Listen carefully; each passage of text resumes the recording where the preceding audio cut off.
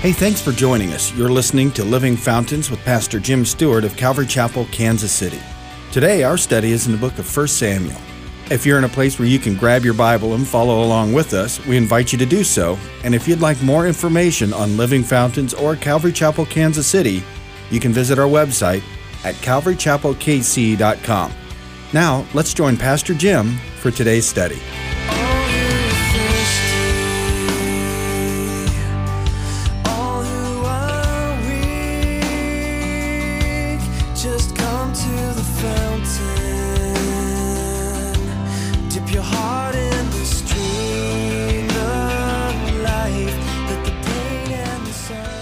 Well, tonight, if you can turn to 1 Samuel chapter 27, and we'll pick it up there this evening. And you remember, David's been on the run.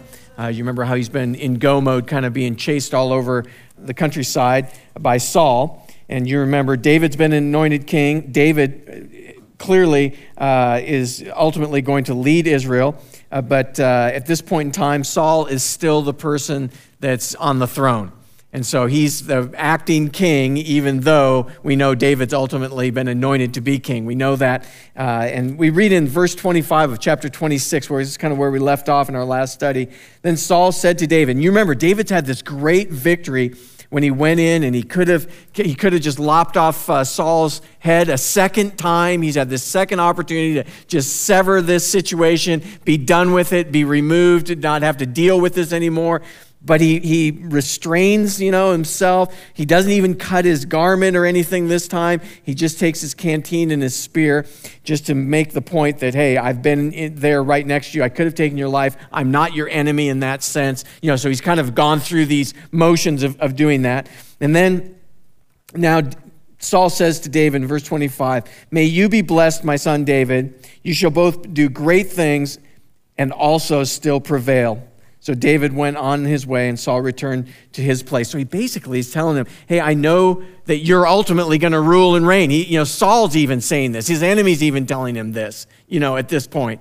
And so that's kind of where we left off. He's had this great victory. And then in verse 1 of chapter 27, we pick up, they've kind of gone their separate ways, and David said in his heart, "Now I shall perish someday by the hand of Saul." He's basically doing what the Bible calls fretting.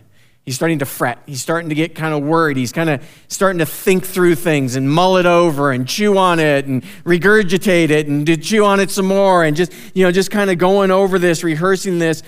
And he says, there's nothing better for me that I should speedily escape to the land of the Philistines. He says, I'm just going to go out into the world, basically down to the camp of the Philistines. I'm just going to go into their area.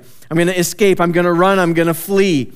And Saul will despair of me to seek me anymore in any part of Israel, so I shall escape out of his hand. He goes, I'm just going to have to take this matter into my own hands. I'm going to have to just deal with this. I'm just going to have to flee this circumstance because it's not going like I'd hoped it would be going. I'm just going to get away from here. I'm going to go kind of basically on an Israel hiatus. Basically, he's just going to leave Israel for a little while, kind of just take off and just see how this kind of works out. Now, from a spiritual perspective, we're going to look at that as we go through this tonight. There's a lot to just that one verse, but let's kind of go through this and work through from this decision what happens. Because he's basically he's not just taking a break from certain things in life, right? He's running from God's purpose and God's plan in his life. So it's not like he's just gone on vacation or taken on, he's fleeing from what he's been called to do, basically, ultimately. I know he's on the run. I know all of that, but still, it's not really, he's gone off into the enemy's camp. You see what I'm saying? It would be like turning away and deciding, hey, I'm not going to follow God anymore. I'm just going to go back to the world because it's too hard to follow God. There's always difficulty when I'm following God. There's always conflict. There's always problems when I follow God. And you know what? Nobody sitting around me at church really knows what I'm going through, understands what's happening to me. They don't know my problems. Nobody really cares that much. So I'm just going to get out of here and go. I'm going to take me and my friends and leave, kind of a thing. And that's basically his mindset, is he's just going to take off. So you kind of get into the picture of where he's coming from. Then David arose and went over with the 600 men who were with him to Achish, the son of Maacah, king of Gath. So David dwelt with Achish at Gath. Now this is his second time down to Gath. Remember, he'd been there before. The first time he went down there, he started drooling all over his beard and acting like he was a madman and stuff. We remember the first time he visited, and they kind of sent him away. Now, why is he going back to some place like that? This is the enemy's area. Why is he going back there? That's not perfectly clear. Maybe he's trying to prove that he's not so nuts or something. It's all conjecture because we just don't know why he went back to Gath. Why he went to some place where he had such trouble before. But the first time he was there, he was drooling on himself and kind of acting all crazy. The next time he comes back, he wants to make amends with the king and kind of work with Achish there. So David dwelt with Achish at Gath, he and his men, each man with his own household, and David with his 2 wives. You remember he married those 2 different gals. Remember, one of them was Nabal's widow. And it was told Saul that David had fled to Gath, so he sought him no more. So kind of end of it to some extent. You remember, really, David and Saul don't have any more clashes. This is the end of it. This last chapter in chapter 26, they really don't have exchange words ever again or anything. But the issue is still there. The problem is still there. And David said to Achish, if I have now found favor in your eyes, remember, he's kind of hanging out in Gath, and he's there with the king, Achish, and if I've found favor in your eyes, let them give me, he wants just some place to live, some town in the country, that I may dwell there. For why should your servant dwell in the royal city with you? Basically, he's just saying, hey, this is, I've got these 600 guys with me, all their families. I got my family, all my stuff, all these people. This is just a lot of extra stuff for you to deal with. Is there someplace else that maybe you could place us? Now, I would envision, I don't know, we aren't sure on this, but it's probably likely true that Achish is very familiar with who David is. There's no doubt about that. He's very familiar with David's conquests and everything of who he is and what he's done. And so he knows there's a problem between, it's not some brand new thing that Saul is against David and that there's this issue. That's not brand new information around that part of the world at that time. And so it's likely that he might be thinking, yeah, this is great. Saul's my enemy. He's an enemy of the Philistines. And so Saul's my enemy. David's the enemy of Saul. We can be friends because we all hate Saul. This is cool, Saul hates you. You hate, that's what he's probably thinking. So great. Well, we'll give you some place that you can live. And Achish gave him Ziklag that day. Therefore, Ziklag belonged to the kings of Judah to this day. Actually, the reality of it was that when they went in to take over the promised land, that was one area that they didn't quite completely control. It was given over to them as part of the promised land, but they didn't really take hold of all of that area where Ziklag was. And so he's really going into something that was ultimately supposed to be theirs. Now, the time of David dwelt in the country with the Philistines was 1 full year and 4 months. So this area of Ziklag belonged to the kings of Judah. It ultimately was supposed to be part of the promised land, but they hadn't really taken it all, taken possession of all of it. They hadn't really dispossessed the other people yet. And so, therefore, David, when he took it over, and it stayed with him all that, even way on into the future. But he's there 16 months. So 1 full year and 4 months. So 16 months he's there. Again, he's gone down really back kind of into the world, if you're willing. He's off the beaten path of where he's supposed to be and what he's supposed to be doing, right? And he's gone off of that. He's gone back into kind of the world, and he's kind of made this arrangement with another world leader, of his time, somebody that's in the world. This is an enemy of the people of God. Now think about this. He's made friends with an enemy of his own people, of the people of God. It's kind of crazy stuff, but that you got to track with this because it kind of gets involved when we get to the close of our thoughts tonight. So we want to stay with some of these things, these patterns that we're seeing and what he's doing. It all seems pretty cool at this point. Great. I've gone back into the world. I don't have to deal with all this other stuff. I'm not being harassed by the enemy, Saul. I'm kind of out of the way, out of sight, out of mind. I'm not getting harassed by him. It's just better. Sometimes we find our battles that we're engaged in, fighting in spiritual warfare, the things that we struggle with as Christians, trying to do maybe the right thing in a difficult situation or whatever that might be, it can start grinding you down a bit. Now, David's been in this situation for a long time. He's probably worn down a bit at this point. And now he goes off and he's just kind of pulling back away from God's people. And yet he's making kind of arrangements with the king of the people that are the enemy of God's people. And it seems like it's all okay. I'm kind of, well, cool. This is working out. You know, I'm kind of getting a break from things. And we can kind of think that way when we can slip back into our old ways, our old patterns, our old ways of doing things, get back into maybe a more worldly mindset, kind of take our ease, pull back from the battle. Be careful. Be cautious, because as we watch tonight, this is going to play out just as we've maybe seen in our own lives or we've watched play out over and over again. We want to put our guard up against this. Let's see what verse 8, as this kind of continues to unfold. So he's there for 16 months. Seemingly things seem to be kind of okay. And during this time period, David and his men in verse 8 went up and raided the Geshurites and the Girzites and the Amalekites.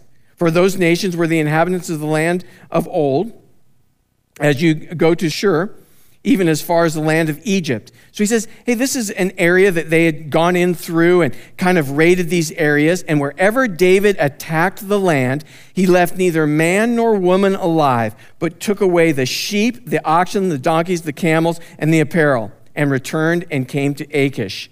So he'd go into these areas, and he would raid these areas. And these were areas, again, that just hadn't really been fully conquered by the nation Israel. And he'd go in and these are all enemies, really, that he describes of Israel. And he'd go in and raid those places. And he'd take that stuff. So he's kind of not going against certain things. He's working awfully hard, though, at doing this stuff. He's very zealous about this. But then he kind of isn't 100% exactly factual about where he's been and what he's been doing.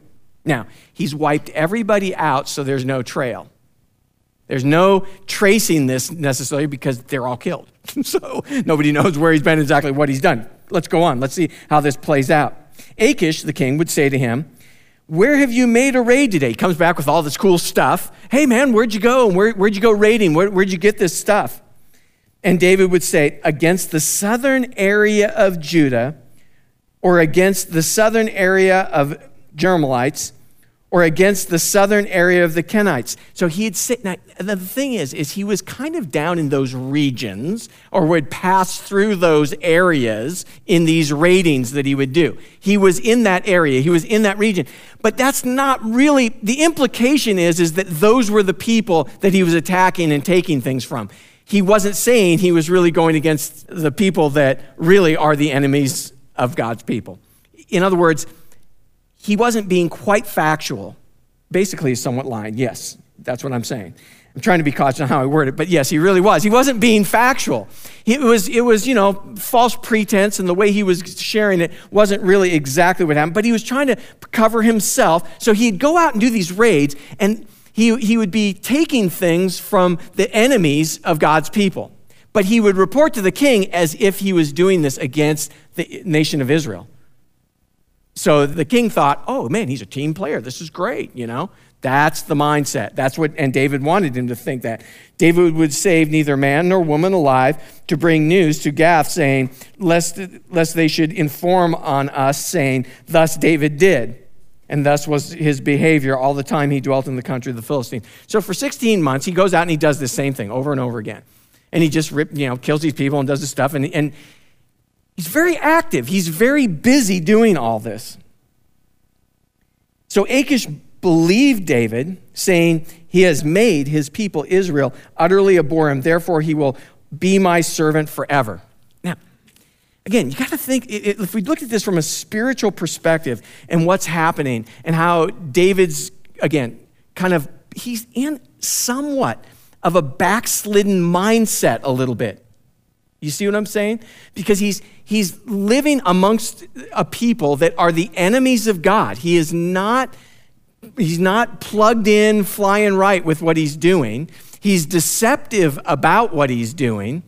And it's just, he has a little bit of a tendency for some of that, as we've seen, as we've gone along with him. He kind of has a little bit of a tendency for some of these things.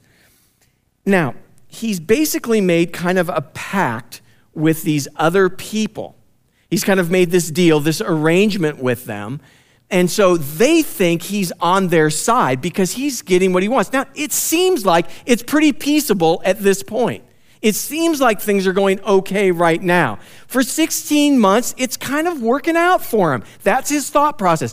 But you know what? Sin is always that way. It's fun for a season. But sowing and reaping is a spiritual law that's in place. It's in motion, and none of us can escape it. What you sow is what you reap. You sow to the flesh, you're going to reap corruption. You sow the things of the Spirit, you're going to reap the spiritual benefits. It's just a spiritual law. It's in motion. There's nothing we can do to stop that. Therefore, it's very important how we live our lives and the things we agree to or don't agree to.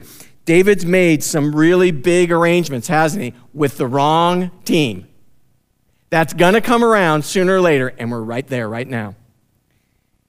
He's made this arrangement. He's been working this out. It's been going pretty good, but now it happened in those days, in verse 1 of chapter 28. In those days that the Philistines gathered their armies together for war to fight with Israel. Therein lies a big problem.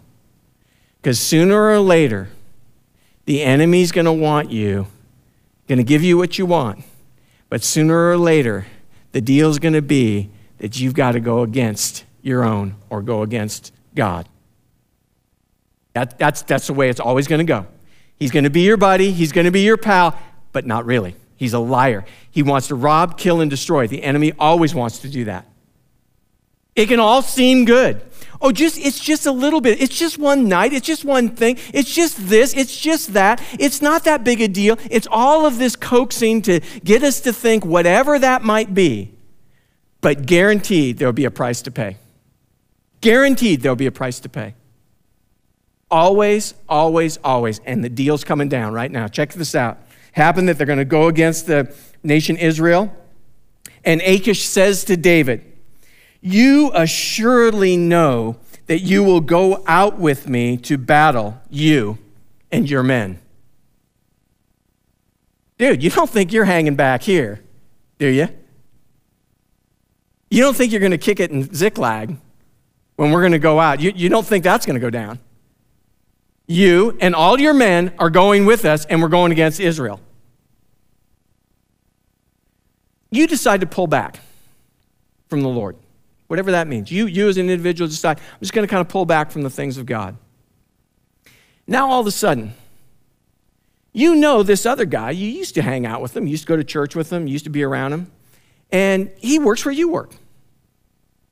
And all of a sudden, people start coming down on this guy real hard, and you know the guy's getting framed. You know he's not really done any of the things that these people are saying. You know that's not true. But you don't have it in you to stand up with him anymore because you're on the wrong team, and the enemy's going to keep pushing you. See, and it'll cost you your job. It's going to cost you your job to stand up for righteousness now. But the enemy's going to try and get you to say, no, I'm staying out of this one. This one doesn't involve me. That's his problem. But you know the truth, and you don't have it in you anymore because you're not flying right. That might not have ever happened except for it's happened now because you've turned the eye and the way from the Lord, and you've left that person to deal with that. And if you step in and do what you know is right, it's that kind of, I'm kind of trying to spin it into something that we would understand that where we live, what could happen. And you're not willing to stand up for it anymore because you're not really walking with him. This is where David's at. It's that kind of intensity. It's that kind of situation. What am I going to do? Now the enemy wants me to go fight against my own people. What do? He thinks I've been doing that. He's been lying. You see what I'm saying? David's created this whole nightmare for himself. He's gone and done something that he shouldn't have ever gone to begin with. So the enemy, no doubt, will always ask you or ask me to do the same thing. Okay. In the first century church, it was this: Caesar is Lord, You have to denounce Jesus Christ and say Caesar is Lord, or see those lions running around out in that ring? You're going in with them. It's that kind of thing. Now what do? We'd like to think we'll go in with the lions. We like to think that. But instead they decide, no, you know what? We're going to throw your wife in first. But we won't throw your wife in if you'll denounce the Lord, you see, and say Caesar is Lord. See, the stakes get high. Satan plays for keeps. Are you kidding me? Satan wants your soul, and he doesn't care. But man, he makes it seem real palatable to all of us. And don't think we're all high and mighty here because we showed up on a Wednesday night. Praise God. But don't think we're any more righteous than anybody else, because I'm telling you, Satan knows just how to twist your deal and get your dialed right in on his frequency. He knows. We have to be guarded. We have to be going his direction, the Lord's direction, so that we're sure that no matter what comes up, man, I'm staying with the Lord, period. I'm engaged in the right battle. But see, he's in this tough spot. David says to Achish, surely you know what your servant can do. He says, you know where I've been going. You know what's been going on. You can imagine, he's got to be spinning out. He's got to be freaked out about this situation. And therefore, this is what Achish says to David, therefore, I will make you one of my chief guardians forever. Basically, he says, you know what, as a matter of fact, you're not only going, you're going to stand right next to me and you're going to be my bodyguard. Satan plays for keeps. But there's something that's very intriguing to me that I want to spend a little bit of time on, that I think is worth us spending a little bit of time on. Because it's not so much the situation, I think, for us tonight. We find ourselves in situations every day. All of us do. It's not so much the situation, it's how did we get in the situation? And that's what I really want to spend a little bit of time, because there's something going on that gets me, that gets you, that gets us in sometimes the situations we get into. And I think we're going to find some wonderful truths, some things that'll really help us today, tomorrow, and the next day. How did he get into this situation? As I observe all of this chapter, I just kind of look at it, and this is my, 30,000-foot view, just looking at the chapter and kind of seeing what's going on. There's a lot of good activity that David's doing. Even though he's kind of doing reconnaissance missions, undercover missions, he's destroying kind of the enemy, and he's kind of doing these cool things. And it's this activity seemingly is really good, though it's not, just because there's all this activity doesn't necessarily really mean it's God activity. Doesn't really mean that it's the Lord that's leading him to do all of it, you see? There's a lot of activity. There's a lot of things that you and I can get busy doing that seem really good. The thing that's interesting, it doesn't mean because there's all this activity that it's necessarily spiritually motivated or God-driven.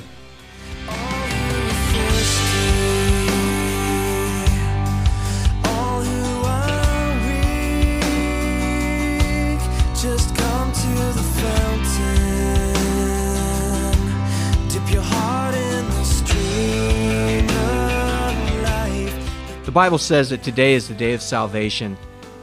Maybe listening to the message today, God was speaking to your heart. Here's an opportunity for you to just pray a simple prayer of faith. And just ask Jesus to come into your heart to be your Lord and your Savior. Just pray along with me. Jesus, I want to ask that you would forgive me of all my sin. I want to be born again, and I want to follow you. I want to ask that your Holy Spirit would come into my life, and that you would use me from this day forward for your glory and for your purpose. In Jesus' name, amen. If you prayed and received the Lord into your heart today, we'd love to hear from you. You can contact us or another Bible teaching church in your area so you may be encouraged in your new journey. If you'd like more information about Living Fountains or Calvary Chapel, Kansas City, simply visit our website at calvarychapelkc.com. And if you're social media savvy, you can like us on Facebook at facebook.com/Calvary Chapel KC. Also, Living Fountains podcasts are available in the iTunes store now, and you can download them at no cost. If you're in the Kansas City area and you'd like to join us for worship, we meet in Overland Park on Sunday mornings. The service times and directions can be found at calvarychapelkc.com, or you can simply contact the church office at 913-681-1635. It's been great spending time with you today in God's Word, and we look forward to you joining us next time on Living Fountains.